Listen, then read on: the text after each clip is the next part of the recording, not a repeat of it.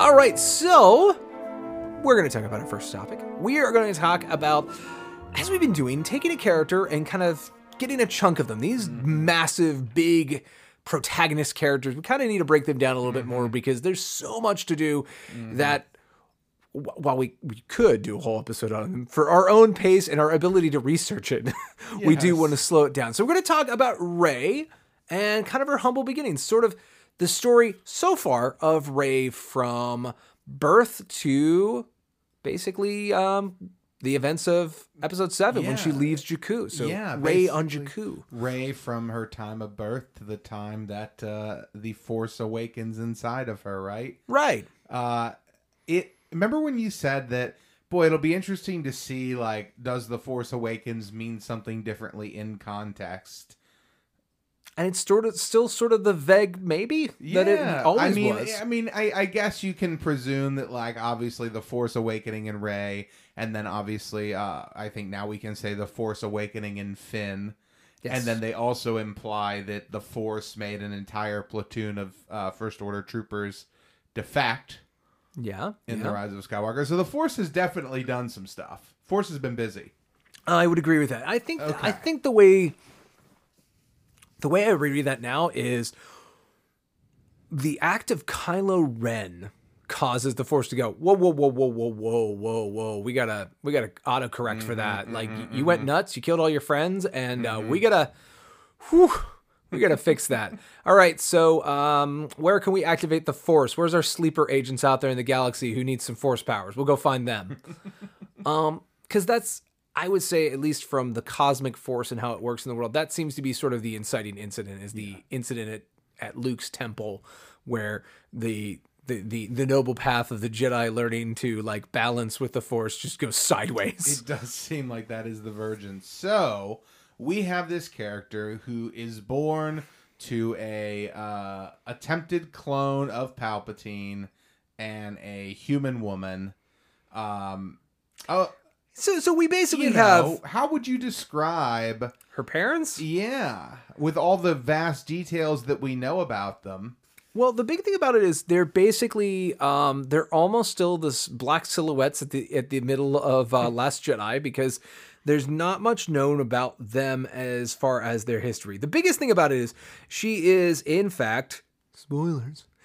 She is the granddaughter, essentially, of Sidious. Mm-hmm. She is the granddaughter of Sheev Palpatine. And the way it works is, yes, Sheev tries to continue his line in different ways during his time in the Empire. Mm-hmm. And one of those experiments, vaguely, is he does have a son.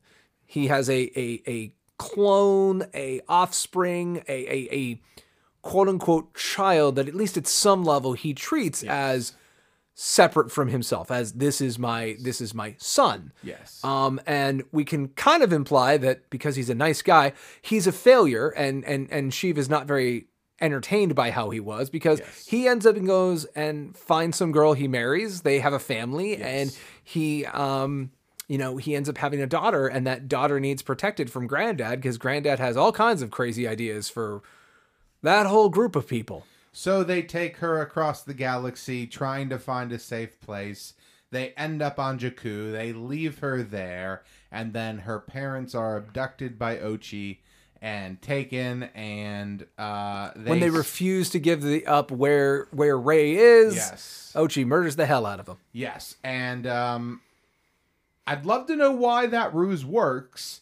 I'd love to know why a bounty hunter that the Emperor trusts doesn't think that maybe they're lying. I'll go back to this planet with like 3 people on it and check. My suspicion is that scene happens months, if not years later. Like, I have the idea that Ochi is led on a fairly long chase to get them. And by the time he finds them, they're like, no, you'll never find her. And as we've deeply, profoundly established in the movies before this, and no one's from nowhere. I'm from Jakku. That's pretty much nowhere. Like, it seems that only people at the Battle of Jakku know or care about Jakku. Well, but here's the thing, though. They were abducted from Jakku. Like, Ochi caught up with them on Jakku. Well, they have to have left Jakku by the visual that we see, because we see Unkar Plutt holding Rey as her parents leave in the ship. Which is Ochi's ship. Oh, that's right. It is, isn't it? Oh, that's right. What I'm saying. That is retroactively Ochi's ship. And in the scene, I think Rey's mother says she's not on Jakku. She's gone. You'll never find her. And I'm just saying that's not a very convincing ruse. Well, we don't know much about Ochi. Maybe he doesn't understand basic, and so he just didn't understand what they were saying, so he just killed him out of anger. Maybe, but he was hired by the secretly dead Emperor and had a secret Sith dagger, so he must have been trusted somewhat. But he might have just been responding to a Craigslist ad. You never know. Like, you're thinking he's like hand selected as one of the Emperor's hands, and like maybe he's not. Maybe he's just like on the Dial-A-Hunter like not network of that's like all he could get. Boss was busy. Boss was busy. Okay. Well, I mean, that could be. I mean, this guy was a Jedi hunter, right? Well, I totally forgot about the fact you're right. His ship is the ship in 7, which makes it hard. Yeah. Because especially considering it's very established in 9 that is his ship. It's not like he found their ship and stole it after he killed them. Like, it's Sith. It's Sith. Yeah. So what we know is that basically Ochi abducted Rey's parents from Jakku, believed their lie, didn't go back and check for her. Or when he did, just didn't find her. Like, for all we know, Unkar Plutt actually did hide her in some meaningful way. It's possible. The point of the matter is, he doesn't find her. So she spends the rest of her formative years on Jakku. Yeah, and she has a few other bits of content before we get to her.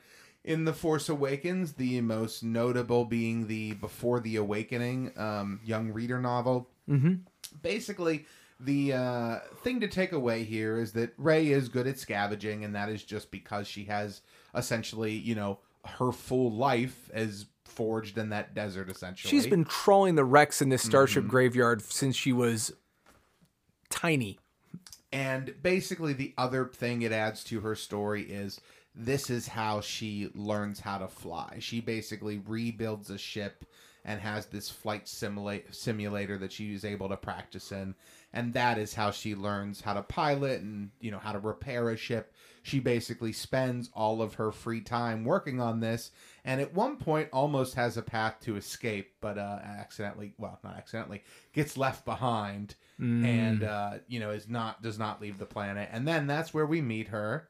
A theme of her life. And she's just working, like, grabbing junk like we saw in 7, where coming back, trading for portions. She's hauled out an AT-AT. She's made into a makeshift home. And she seems like she's got very few friends in Nema Outpost. Like, she's got some people that are kinder to her. She's got some people who are not, like Unkar Plutt, but like, she's just, it's a very miserable existence. It's a very loner life. There's no doubt about it. She doesn't have communication. All she has is daydreaming and hoping for something better and surviving. And she puts all of those hopes into this idea of her parents returning. That she sees when her parents left as it was a whoopsie. They left her for the afternoon and then forgot to come home. And they'll anytime now. Yeah. Anytime now. Yeah. Sure, it's been the better part of 12 years, but anytime now. Yeah, she is loyal to the idea of them, even if she doesn't necessarily, you know, we never really understand how much Rey remembers here in this moment, you know, pieces of her story are revealed to us later. We never really know for sure what she remembers or what, you know, has been sort of lost to her, blocking out a traumatic experience. But when she has the opportunity to leave, you know, when she's presented with this little orange and white droid rolling up to her, you know, trying to follow her around, when she kind of finds herself in the moment, she takes the opportunity and gets off of Jakku. Yeah. And we get to see a lot about her character. So in episode 7, we get to see kind of her day-to-day, crawling through a Star Destroyer, pulling things down, ripping things apart, and how she's got that very standard, I can say it now, Skywalker thing of, so what did you do as a youth? I played with electronics a lot. Why? Because that's what Skywalkers do. That's just what they do. Force users like tinkering with stuff. It's very established. And we see that, you know, she's put together, she's wired up power and stuff inside this AT-AT. She kind of has been able to do it. She's obviously been in Nema Outpost a lot. She's got this system down and she kind of knows what her stuff's worth now. And she's pressing against the fact of like, that's it. That's all you're going to give me for that. This is garbage. We see her very, in some ways, just committed to her existence. The way she looks at listfully at like women who are older than her that are cleaning the parts and like, okay, well, when I grow old and I can't go through the stores, I guess I'll clean parts. That's my hopeful future. So she has to look forward to, yeah. And we see that she's very athletic. Between the climbing and all that kind of stuff, she's resourceful with how she's like made a sled to get herself around. And when she meets BB-8 and some people come for it, like we see that she's wicked good with that staff she made. That's not for show. She's defended herself a lot and is very capable of doing so. Yes, she's able to protect herself. She's not afraid to. And that is something that they make sure is established right away, is that Rey is capable and confident on her own, and that the growing she'll have to do as a character is not in a physical way, necessarily. Yeah, and some of the other things I think you can infer about her character is just how practical she is. She's got a very grounded view of how things should happen. Other than wistfully looking for her family, she's very realistic, which is why like BB-8 sort of shakes her entire world, because it's like, hey, I'll take the droid for all this portions, and she goes, yeah, that doesn't feel right. Can't do that. Nope. Me and Round Friend are gonna stick together. A true Force moment. Yes. Right. A true moment of destiny calling out. A gut feeling, as you'd say. She searched her feelings and found that she couldn't part with BB-8. Yes, even if she doesn't know why. And that, I think, is just showing loyalty and friendship early on. You know, showing how important those things are to her, and showing that while she is a loner, they're very clearly setting her up as being literally a lone. Mm-hmm. She is not afraid of contact with other people. She is not afraid to help others. She is not afraid to, stick up for what she believes in. Despite all of her experiences, none of them have embittered her. She's still got a very positive view of people and sense of justice and all that kind of good stuff. And when the opportunity kind of arises for her to make that decision of getting out of there or sticking around and waiting for her family, it's tough for her. Yeah. Even when she's sort of forced by being shot at by a couple of TIE fighters, she still doesn't want to leave permanently. Her plan is to go back. Her plan is to continue her existence of waiting. She very much denies the call all through the rest of this movie until sort of the end, where she's like, no, I gotta wait for my family. I can't go with you. If you were offering me a job. Yeah, I say, even when they're like running, it's like, well, there's a ship. We can take that. No, it's garbage. We're not gonna if we're gonna leave, we gotta leave in a ship that I can come back on, one that won't fall apart as we leave. One also, just real quick aside, just again thinking of Star Wars as a movie, not as a real place. Also amazing that apparently braiding her own hair. Yes, she has a very complex haircut for someone who has no one to help her tie all those little 3 ponytails up there. Very good point. Do you think she sleeps with it in like that? Do you think that's a constant? I can't. The amount of work that would be required for a person to do that by themselves with like a mirror every morning, I think it's very dry. She'll be fine. Let's talk about some of her possessions. She's got, obviously, her countdown wall. Yes. Very much like you have your quarantine board, right? She's got her countdown wall. And much like that, she's had to add on sections because we ran out of room. Yep. She's got her fighter pilot helmet, presumably from the Rebellion or, the New Republic. Yep. She's got some what I like to describe as corn husk dolls, the Star Wars equivalent of these little handmade sort of burlap and stuffed figures, little toys, little dolls, available totally. at Galaxy Edge now. Mm-hmm. She's got. She's got some cooking supplies and some stuff like that. She heats up that shoe leather stuff she's got. I really enjoyed that whole scene of her little hovel because it's like that is what every nerdy Star Wars kid's pretend imaginary clubhouse would be. It's like a place where you put on fighter pilot helmets. It's inside an AT-AT and it's got cool little tech inside of it. It's a cute little scene because it also reminds us of just how much Star Wars is affected. They don't spend time explaining what the walker is. You saw Empire Strikes Back. You know what it is. Mm-hmm. Even a general audience is expected to know. Mm-hmm. Totally. And the one other thing I think that is intrinsic to what we see go on is, again, the dead end nature of it. She's aware of what will happen if her family doesn't come back. And we kind of get the first inklings, she doesn't really believe her family's coming back, but she has to for her own mental well-being. That has to be the truth. That's the thing that's got her through 15 plus years of 12 years or so surviving on this planet, is thinking that there's a better tomorrow. And one of the things I think the scene with her bringing the first haul back from the Star Destroyer is kind of explaining is the good stuff's been picked clean. Yeah. What's left is getting less and less and less valuable as they go. Mm-hmm. The good sensor arrays and the fancy computers and the good electronics, it's been mostly picked clean. There's not as much claim for that stuff over the, what are we at? 28 years, 29 years since the Battle of Jakku? Yeah. So people have been crawling through there for 3 decades, essentially. Yeah, it's not like it's replenishing itself. No, it will run out. Yeah, unless someone digs up one of those Emperor's observation towers that was destroyed, probably not going to find anything else. But then again, right, I guess the whole point is that they talk about it in some of the novelizations and stuff, that as the sand blows, more treasures become revealed and other treasures get buried again. It may seem like there's nothing there, and who knows, could get to a point where for years there's nothing there, and then all of a sudden the most valuable treasure can be out there, just because it was buried for so long. Or some so that's kind Corvette of maybe the lure of the world there, for the treasure hunter. And I think the thing is, though, and even with that in mind, after 30 years, it's not, this place probably has another 2 decades in it, but it's gonna eventually just be scrap metal. There won't be good stuff left over anymore. For sure.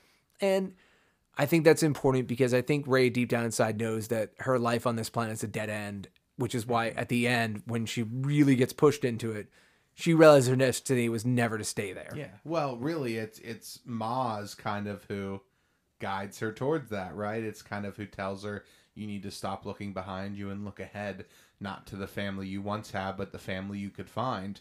And I mean, that's where her story eventually ends, right? Is with her finding her family that she chooses. And that basically doesn't get put into her head until that moment there after Finn and Han and Maz all tell her, no, back to Jakku, that's crazy. You don't want to go back there. No. It's horrible. Like, it's a really awful place. Yeah. Other than, Zuvio, there's just not a good, decent person in that entire town. That's true. That's true. Yeah, I think there's also a lot more to uncover as we go forward because there is definitely some like teenage novels of Rey surviving on this planet that would be interesting to have told. Love to know how she gets that speeder bike built. I'd love to know who teaches her stick fighting. Yeah, true. True. I'd love to know the moment that she claimed the AT-AT as her home. When did she build that speeder? When did she think that it'd be cool to build stormtrooper lenses into cool goggles? Yes. And I think one of the more mysterious things is Unkar Plutt is definitely the person who takes custody of Rey when her parents go. He does not seem like a parental figure, even kind of, at any other point in the movie. So it's like, what is the relationship between these two? Is it like boss and like employee? Well, it does say that she works for Unkar, that she's part of his, junk salvaging crew. Or but whatever. I mean, really, aren't you really just like a, I don't know, what would you call it? Like a contract worker? Yeah, It's where's not the like New you're getting Republic? The New Republic fought the Empire to save this world from Imperial rule. You'd think there would be some bureaucrat here just explaining what wage contracts are about. Like, yeah, you would think, right? I think Nima Outpost is a little too out in the boonies. It's like Wyoming. It's part of the Union, but most people just don't pay attention to it. That always seems to be the problem, doesn't it? Yeah. Always seems to be the problem. The little guys always get get those screwed. outer worlds. Yeah, no. You get a fascist regime to just come up, try and take over the galaxy yet again. Well, you know what? They were over in the unknown regions. They're unknown. How could we have known what they were doing? All right. Should have had a wayfinder. That's true. Well, I think it's kind of interesting because I think one last thing I would say that's kind of fascinating to me. As far as I know, she never goes back to Jakku. Yeah, it'll be interesting to see as Rey's story continues to unfold what else for there. I mean, maybe one day there'll be a hot crime lord she needs to take down on Jakku. No, that's interesting. Isn't there a hut on Jakku in the Aftermath trilogy? I think there is. Wouldn't surprise me. Big old fat. But they also really established in like new canon that something does happen to the Hutt syndicates. Like they're not nearly as omnipotent as they were in the Civil War era. If only we had, say, like, I don't know, Solo 2 to fill in the blanks of exactly what the criminal underworld looks like going into Civil War, so we could extrapolate out that what's happening on the other side. Maybe one day. Yeah, we'll get there. Hopefully, maybe one day. Maybe at the same day when we have more Rey story. And I think we will. I think there's still a lot here to see, and obviously, it's just a countdown to see what happens afterwards. Whether it's books, comics, video games, whatever. Rey's story is certainly not done. No, not at all. It's just begun. She just got her binary sunset moment. And that's the start of something, not the end of something. That's right. That's what it was in 3. That's what it was in 4. That's what it is in here. I believe it. All right. Well, hey, you want to leap into another topic? I'm ready.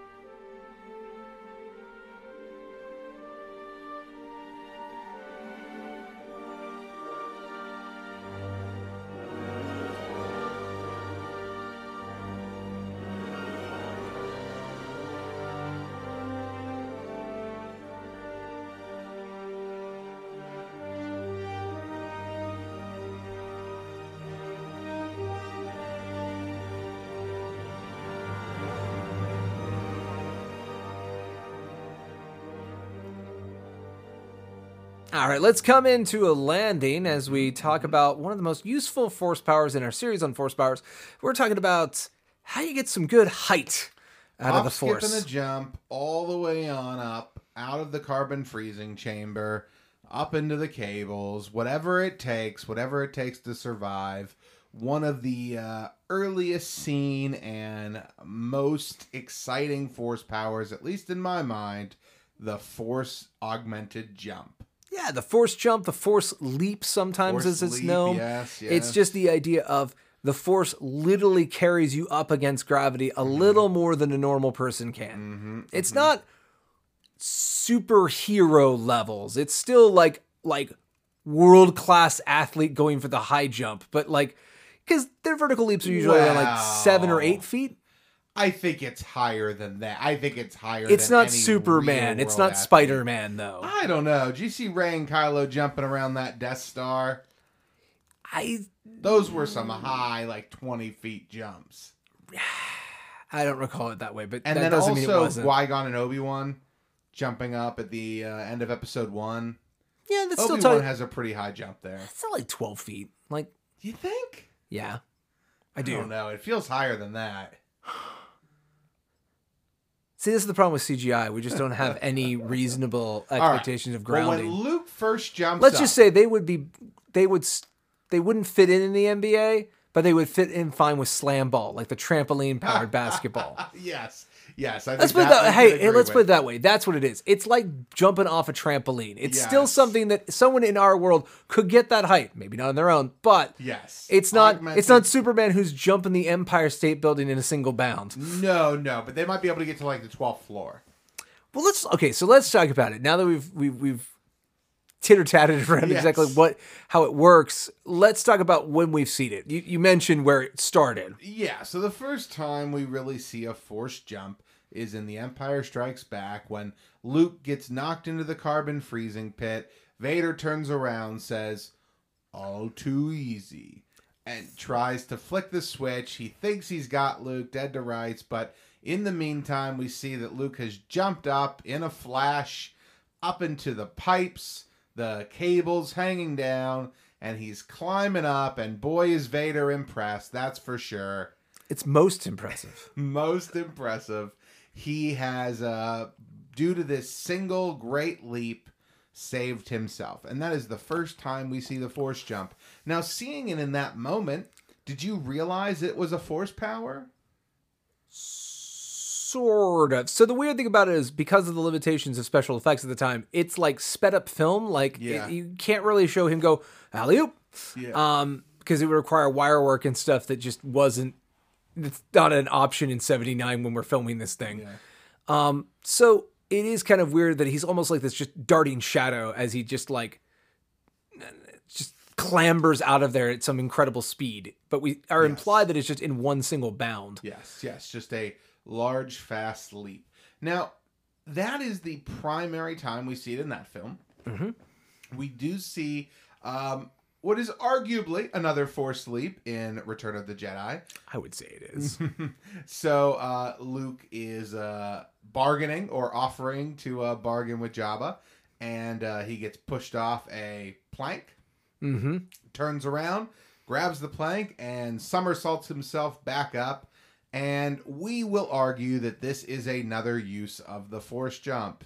I think it's primarily because he does the somersault.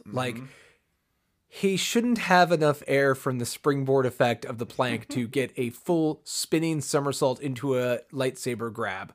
Yes. And Super Star Wars, a video game that came out, really, really depends on that being the force leap, because that's how they differentiate it from a normal leap, is he somersaults when he gets that extra double jump height. Oh, that makes sense. Okay. That's why I will always tie it to that. I'll take it. I accept this answer. So that is Luke's other example of the force leap in the original trilogy. Correct. There are no other examples as far as I can remember. Would you agree with that, Mac?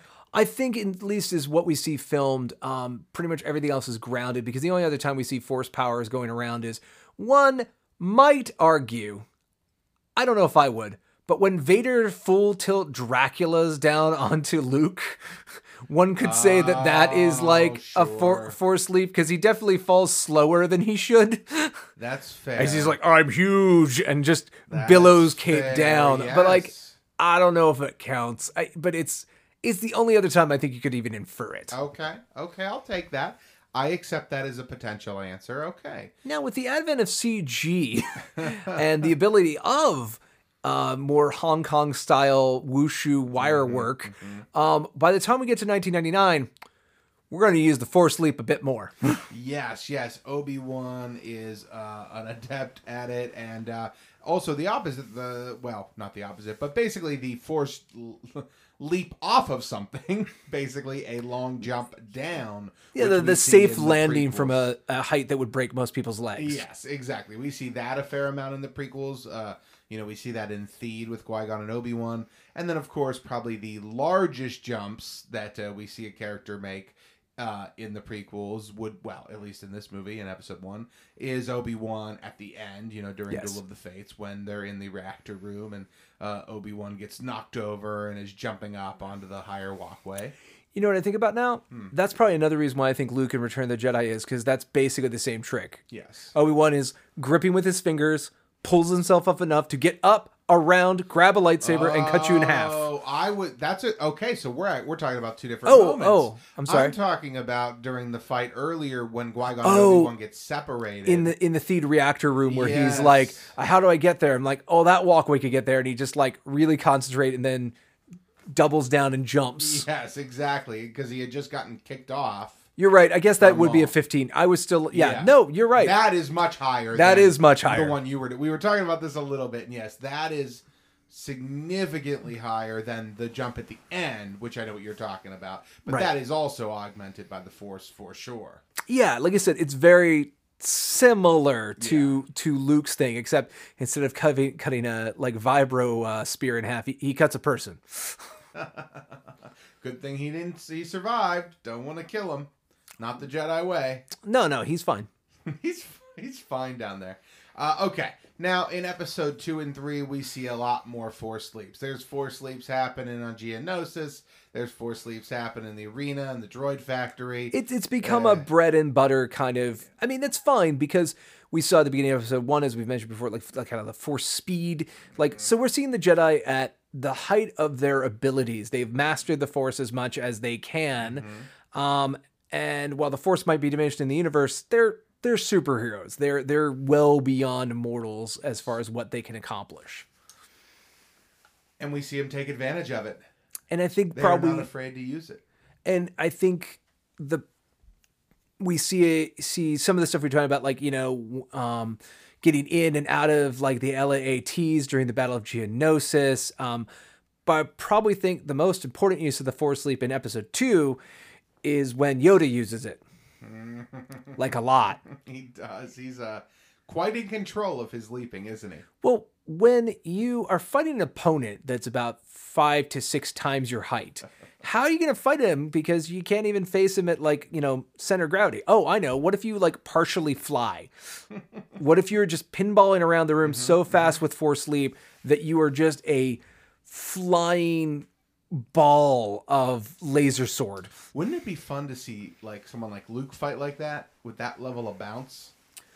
Well, do you think that is because of Yoda's mastery, or do you think that is a style of lightsaber that most, say your normal Jedi don't need to learn because they're so used to fighting opponents their same height? I would say, if anything, it isn't necessarily like a traditional style, but something Yoda developed to offset his height disadvantage. But do you think that some of the what's his name? The guy with the cool eye patch on the Jedi Council. He's a little on the short side. I wonder if he uses something like that. Interesting. I'm not gonna remember his name. It's I know who you mean too, and for the life of me, it's not gonna come to me. It's okay. We'll move on. Is it Evazon? Don't worry, we'll get it. Is it Peel? Yes, Peel? Master Peel. Yes. Peel? Like Avon or Evon. I feel like it's an E. It's right on the tip of my tongue. Yeah. But Master Peel, that's correct enough. Right? I think that's right. He's another character that's a little on the short side. I'm just like, does he do some of that Force leaping? Or is it just because Yoda's 900 years old and he gets it? What episode? He's in an episode of the Clone Wars. He is. What episode is that? Is that the He's a Citadel? sequence. Yeah, because it's the one with Tarkin, Captain Tarkin. Yes. That is the Citadel. It's a good episode. It is. Anyway, good point. No, he doesn't fight in that Yoda style that we see there. No, I guess he doesn't.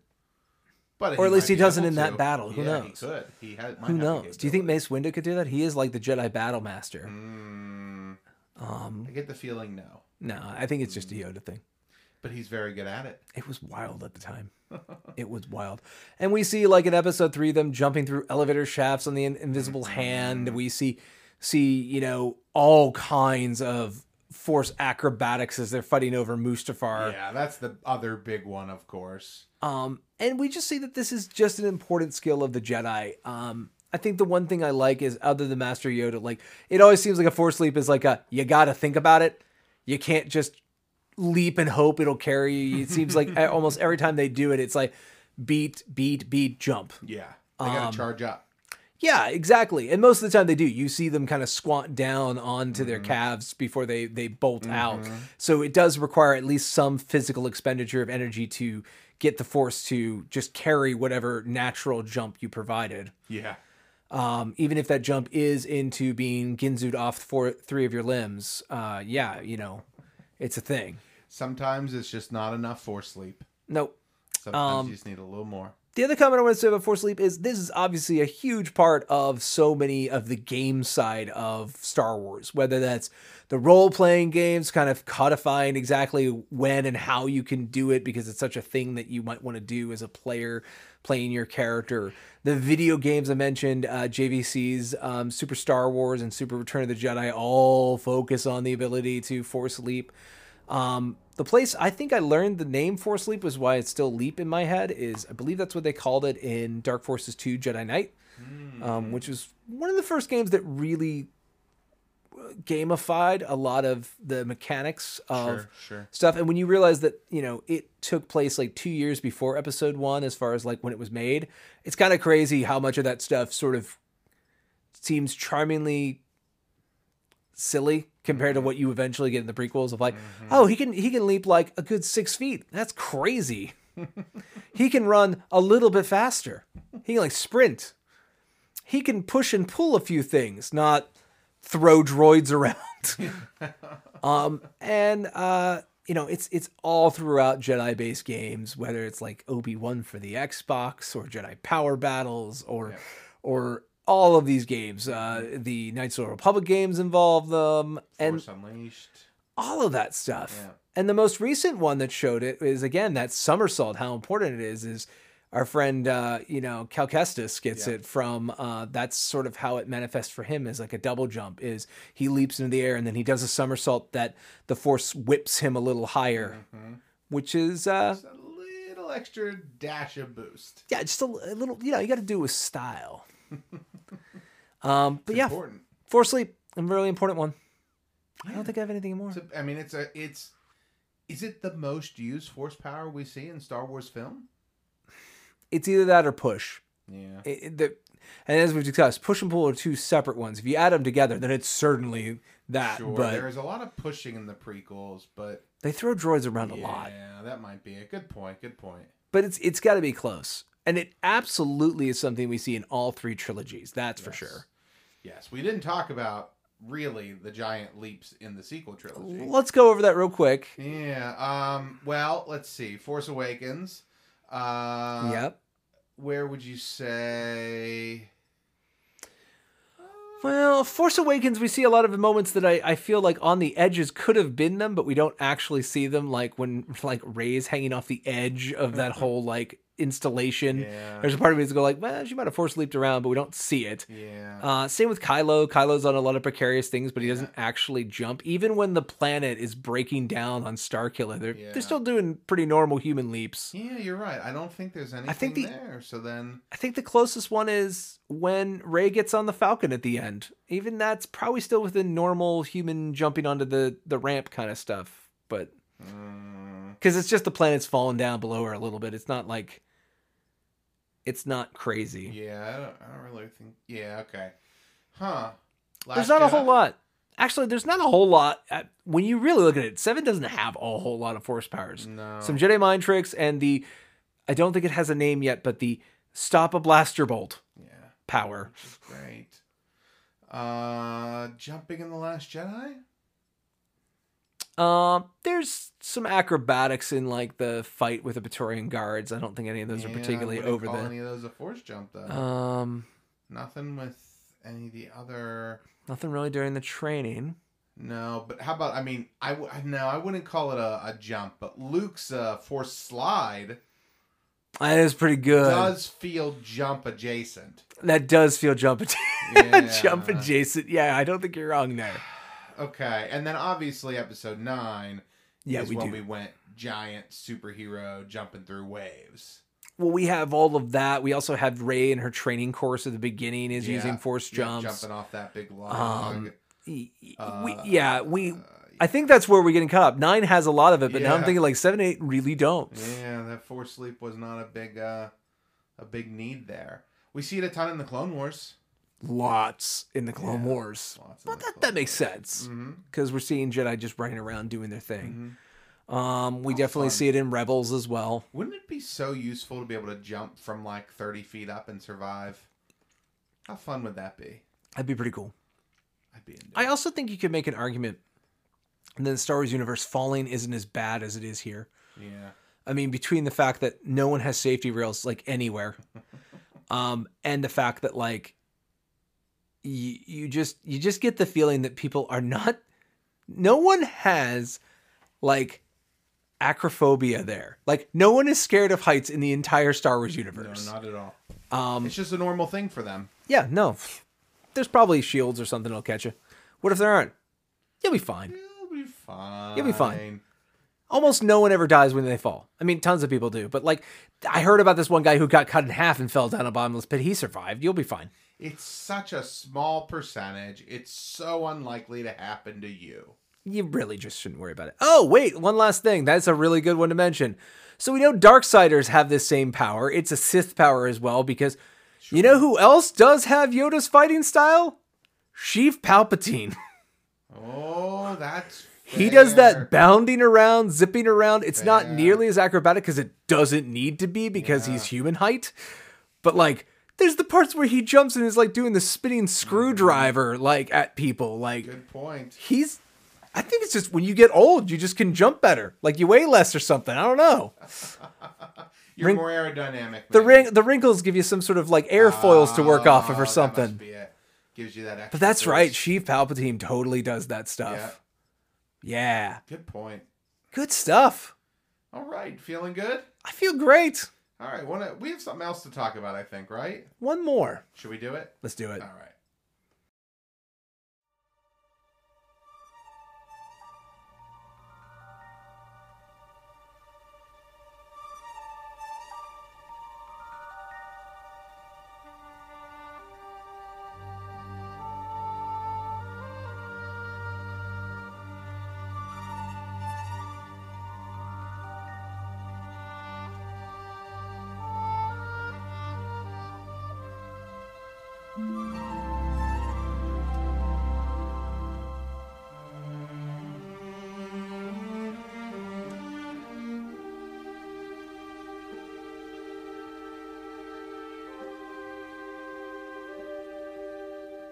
You got red.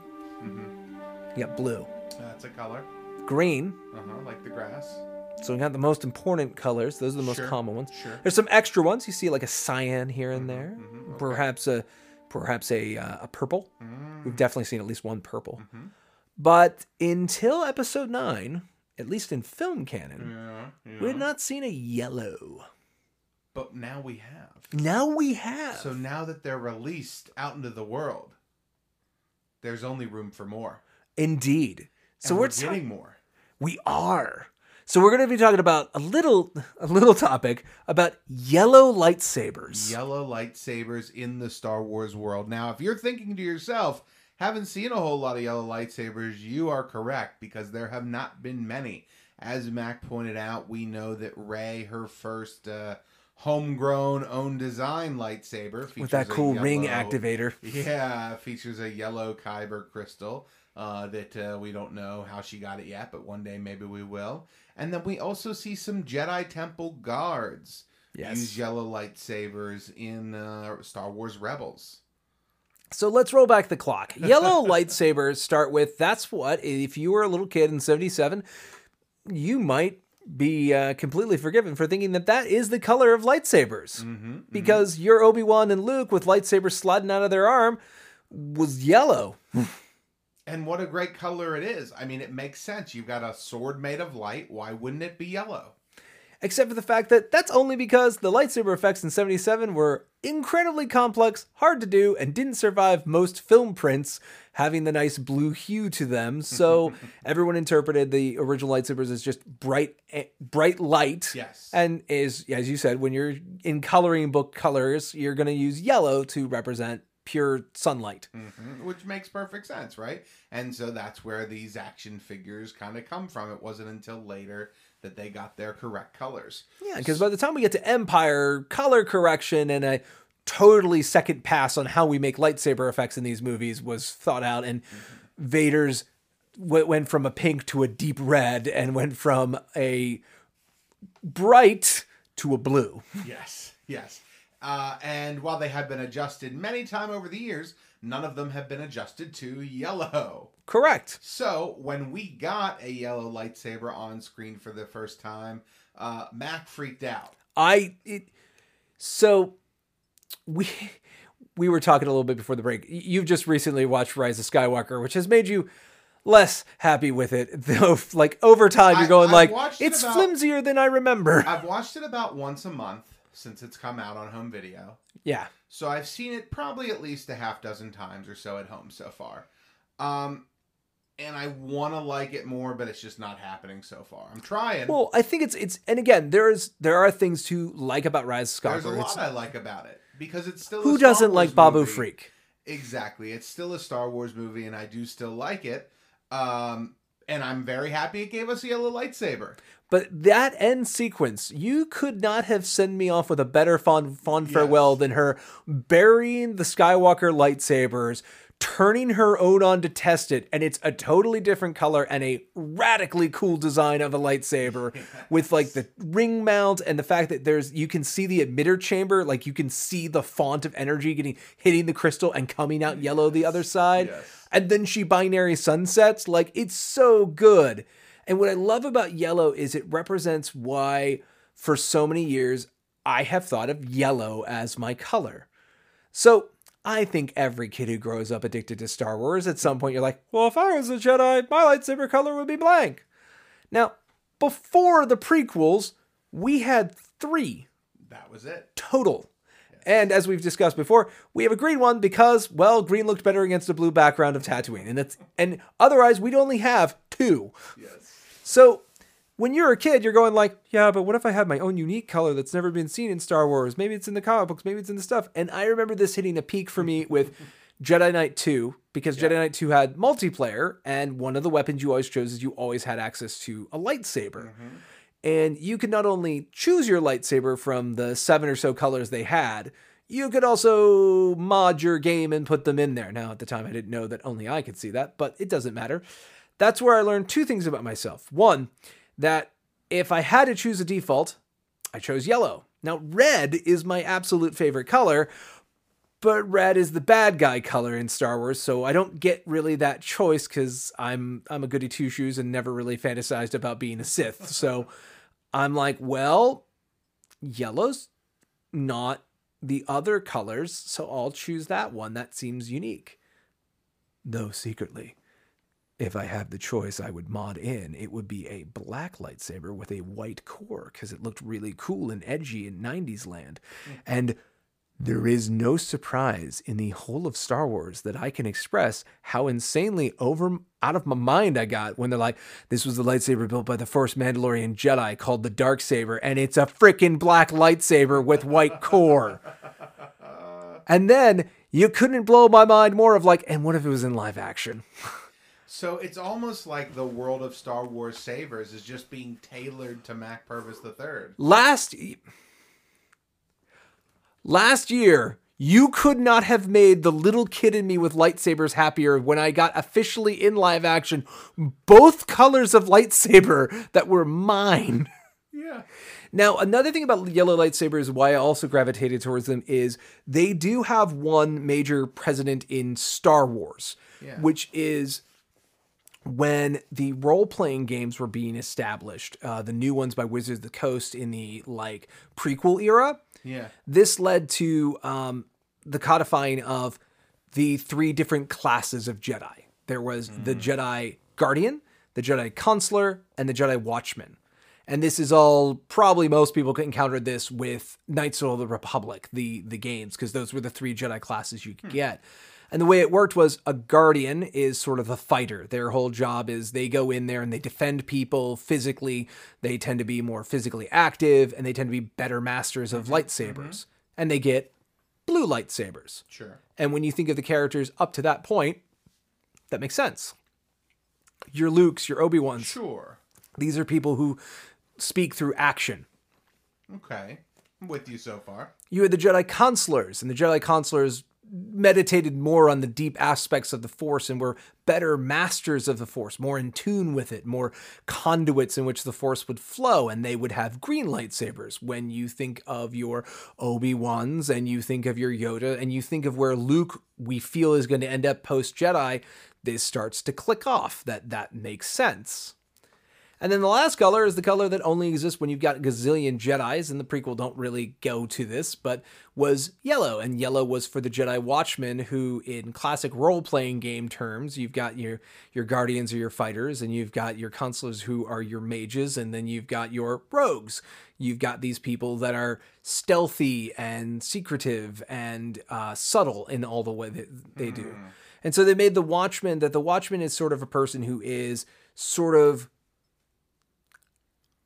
almost like secret police of the Jedi. They're the ones that are on the edge and watching the dark places and making sure that they're in check and making sure that people are not straying from the path. And they sort of would be like a Quinlan Voss would be a good example of someone who would be a Jedi Watchman archetype. Okay. And so in the Old Republic days, they had the lightsaber color yellow. And that's what it was. And in the game of KOTOR I played, I picked yellow because I picked it in Jedi Knight and I wanted to be yellow. And then I lost my mind when we got to Rebels, and you have the Temple Guards and they have yellow lightsabers, making them canon for the first time. And then Galaxy Edge says, hey, you can make a lightsaber. And like, what crystals available? Well, you got blue, green, yellow. And I remember the first person I knew who went there, I'm like, look, if you're going down there, for the love of God and all this whole, can you bring me back a yellow lightsaber crystal? Well, I mean, sure, but why do you want the yellow one? Like, because I want it, and they don't let you make your lightsaber with the yellow crystal at Saviz. So when I go down there, I need to be able to swap it out for my real color once I get my lightsaber. I need to make sure that if they stop making it tomorrow, I still get one. Right.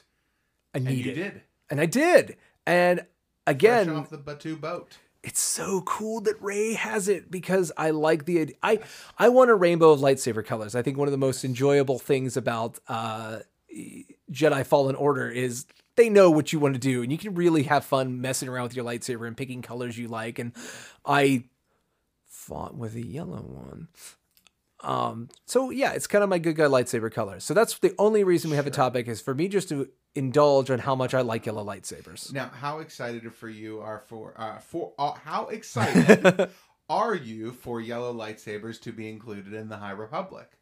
Very excited, because we might get back to, we don't need it from a Star Wars game, those classes I talked about, but I like the idea of the thing that yellow crystals excite me is it implies there are other places to get crystals than Ilum. Yes. Because Ilum, we're pretty dang sure, like purple, green, blue, we can all get all those from them. Green and blue are especially common. Yeah. You could see how Ahsoka gets her silver ones from Ilum, but like, there's not a spot of yellow on that planet. How did they get them there?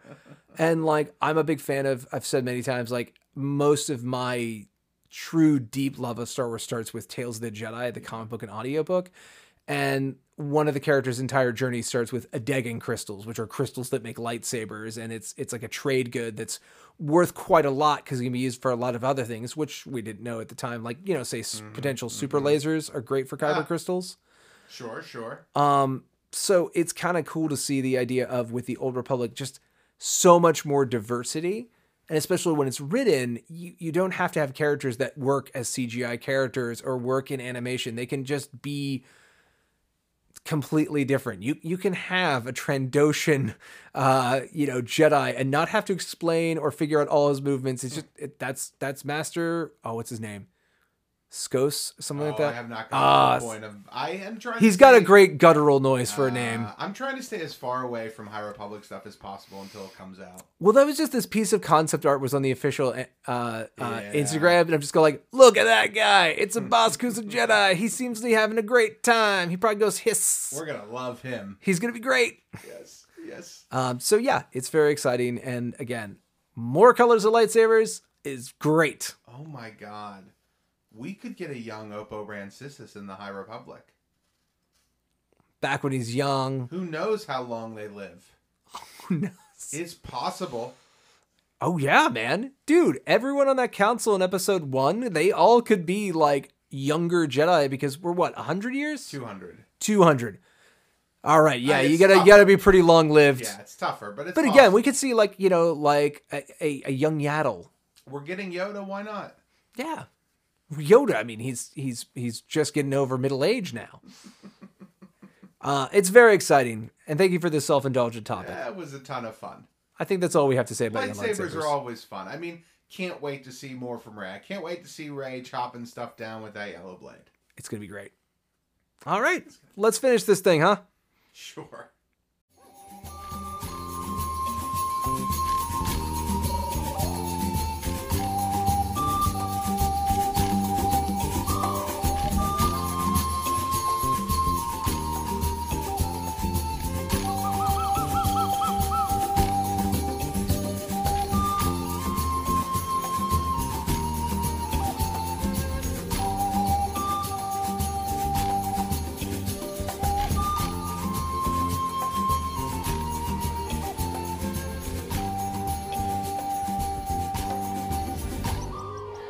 The end to another fine episode of Star Wars All In, here in the 29th year of the COVID pandemic.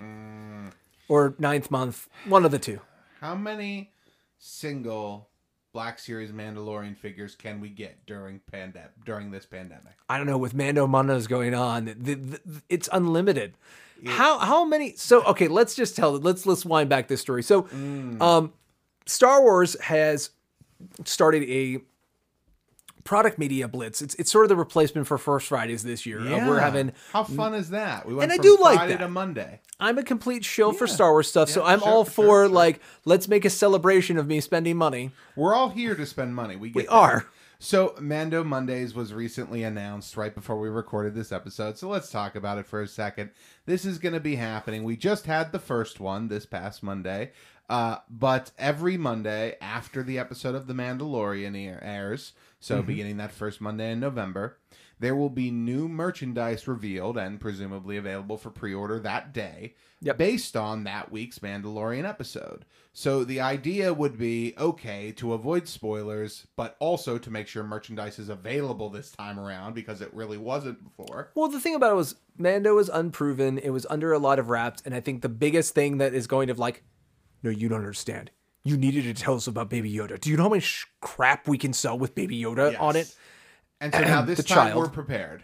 This time We are prepared. ready to sell you anything with a small, cutesy Yoda-like being. So presumably every week we will get things that are based on spoilers from that week's episode, things that couldn't be revealed until then. So for the first Mando Monday, we got a whole bunch of stuff. We got some pop reveals. We got some of these fig pins that are becoming all the rage. We got a Monopoly set, and we got some t-shirts and some mugs. But we also got a new type of Black Series figure. So these figures are, well, actually, we got two types of new figures. We got carbonized in the 3.75 inch in the vintage collection. Oh, yeah, the smaller guys, You're yep. getting the Mando, the Death Trooper, the Cara Dune, and the Stormtrooper, I believe. Which you talked about a few episodes ago. These cool ones with these metallic finishes to them. Yeah, so they're doing it in the vintage collection for the first time. And then in the 6-inch Black Series line, we're getting a new line called the Credit Collection. Now, the first wave is 5 figures, and these are all figures based on the what I would call concept art paintings, but really they're from a kind of post-concept into production. Sort of. As someone who follows about half the artists that make those, it seems to me that they were part of the whole production design. Yeah. Some of them were mood piece for concepts to build up, and some of them were to re-encapsulate like moments that happen in the show. Like, it is about a 50-50 when you see those sequences and scenes at the end of the episode. So these art pieces are being sort of turned into variants of these already issued Black Series figures. So, for example, if you look at the what is branded as the Heavy Infantry Mandalorian, which, as we know, the character's name is Paz Vizsla, right, played by Jon Favreau, the big blue Mandalorian from Episode 3, The Sin. Yep. His figure is a little different. The original Best Buy exclusive version that was released, the deluxe figure a number of months ago. Well, now this new version, not only do these credit collections come on a vintage style bubble card back with the art depicted on the card, but they also have a different paint job to match that artwork. I didn't realize. So they're on like the blister packs. They're not in like the window boxes. That's correct. They're on a traditional, like the 40th anniversary style Black Series figures on a card of that nature, with unique artwork and a unique figure. Now, this is an interesting one because you could very much talk about these as if they are like concept art variants, and that is well established in Star Wars collecting. You know, we've had that many times before.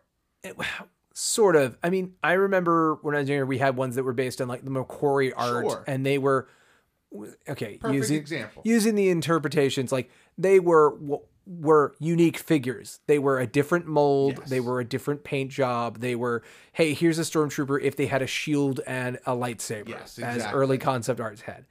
But I remember later on, there was like the ones that were like tied into like the vintage Marvel comics.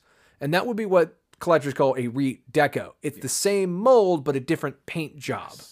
Where like, hey, it's Darth Vader, but he's kind of got blue highlights on him and he's got red lenses on his eyes because that's what the comic book looked like. Yes. This is more like that. For sure. And all 5 figures are that way. The Mando figure has a green cape and some slightly different red and silver accents. The Cara Dune figure replaces sort of teal for a little bit of a brighter green. The IG-11 has a bit of a rust look to him, a red rust look. And the Death Trooper almost has like a brownish tinge to him as well on top of his black armor. And then I already mentioned the Heavy Infantry Mando, which has a few different coloring on like his wrist gauntlets and things like that. So basically, repaints of figures we already have. Yeah. Now, the credit collection also comes with a little sort of imitation piece of Beskar in there as well, which is kind of neat. Each one is a different color, and each of these figures was an exclusive to a retailer between Target, Best Buy, and GameStop. Right. And Amazon. Which, let's be honest, so I think we discussed it somewhere along the road in one of our appendixes, but like, if you're a toy collector, 2020 is miserable. It's just miserable because the adult collecting market has gone to the absolute apex of its depravity at this point, between the con exclusives being not exclusives, but in ways that are very hard for anyone to coordinate to be able to get them all. You talked about the fact of like, you have these redeco figures that you might have like slight interest in, but you're a collector. Like, you kind of feel a pull to get all of them, and you got to go make peace with all of these different purchasing mechanisms on all these different times trying to get all these figures. Yeah, this will be not my favorite collection if it ends up being all just repack, repaint. But maybe we will get new figures in this line as we go. And for that, I'm on board. Well, the thing is, like, I wish it I'm a big fan of right now, like, I don't collect this very much, but I got a little Fett set. I've got a little group of Mandalorians, and I've been eyeing up the Beskar armor. So what the Mandalorian wears for the majority of the show, the shinier steel gray armor. And like, I've been wanting to get it, but I'm like, it's not different enough from my carbonized figure I got like on that Force Friday of like, I want a different mold. Like, I would love to have seen like, hey, we're going to do like a season, a memory of Mandalorian. So these are these season 1 concept arts. I'm like, why couldn't you have done something cooler? Like say like Cara Dune without her armor, or the Mandalorian after the Mudhorn where his armor's bent and twisted. And I'm like, and I know the practical reason why, because then you'd have to put more work into it and it would cost more downstream costs because while redeco is not completely neutral as far as downstream costs, especially putting it on a different card, you got to change your manufacturing lines. It's still way cheaper than doing any mold or artistic work to change it. Totally. It'll be interesting once we have the Beskar Mando in hand, because I will have one for you to look at, how much it will be different. Because some of that armor is a different shape. Like, for example, he's got the Mudhorn sigil bolted on. Yeah, so it'll be interesting to see when we have them side by side what they look like. I am looking forward to that. And one last thing I'll say is like, it's not all pessimistic news because they're fine. It's cool that they're doing something. I'm very excited to see what stuff comes out of it. It is also worth pointing out that the Mando, the IG-11, the Heavy Infantry Mando, those are all very sought after figures. The regular box Mando, not first edition, not carbonized, goes for like $50 still easily. Sure. So the carbonized one probably goes for $100. So, these are in-demand figures that it is good, if anything, that more people will have the opportunity to buy them. I just hope they're plentiful. The Amazon ones seemed to be in stock for a fair amount of time before they sold out. The other ones all seemed to come and go really quickly, although I really only tried to get the Mando. I didn't really go hard after the other ones. Sure. But I was successful. I did order 2 of the Mando, so I'm not sure. I'm going to obviously keep one, and then haven't decided yet what I'm going to do with the other one. We'll see. Well, like I said, it's been a rough year for collectors in the sense that most people who have disposable income to buy action figures, a lot of them are working from home.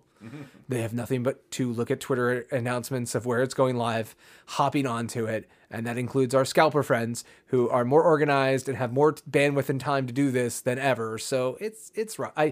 As time of recording was the day the Xbox Series X launched, and after myself and some friends going through the PlayStation 5 pre-orders and the Xbox pre-orders, it's just kind of like, it was a bloodbath, and it's because everyone is home doing the exact same thing you're trying to do. And I work we both work in still public facing stuff. So like, I was like, hey, let me help you with that. As I'm like looking down at my phone, I'm like, actually, hold on a second. I got to pre-order something.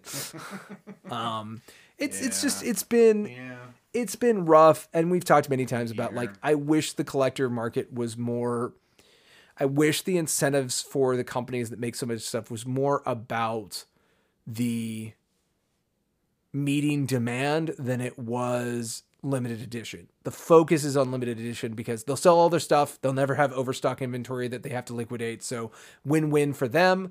And if people aren't happy, then that's a secondary concern. And I don't think it's going to change, but it's pretty bad that, again, if you're a Star Wars dad or mom out there, you really can't go get, like, your kids can't have Black Series to play with. And they're increasingly becoming... Sure they can. Do you want Metal Ceremony Luke? Well, but I'm saying, and they're increasingly becoming less action figure as we go too. They're becoming statues or things you keep in a box forever. So anyway, but I was going to say, it's not all bad news. One of the other big sought after things that I know a few friends in my end of the collector pool are very excited about, which is we have The Child Lego sculpture now. Yeah, people are pretty excited about that. It does look fun. I have the Porg. I have the BB-8. But I didn't get the Dio, which was kind of the next year, the third version. Sure. Maybe I'll get the Child. It's pretty darn cute. It's pretty cute. Comes with a little cup, I see. He does. You gotta have that stone broth. You gotta have that. Yeah. Or a frog, one or the other. But again, it's a pretty good time. Again, man, Star Wars. I am not watching the Star Wars The Mandalorian Season 2 trailer. I know there's like nothing in it, but I'm trying to go in as dark as possible. And we are basically a month away from the Mando premiere. Some would say we've never been closer. I think this is the closest we've ever been. Wow. I am beyond excited. And we're going to be there the whole ride, all the weeks. Did you take off for that? We need to wrap this podcast. I need to go do some work on my Time website. So, yeah. Till then, I'm Mac. And I'm Ross. And until next Wednesday. May the Force be with you.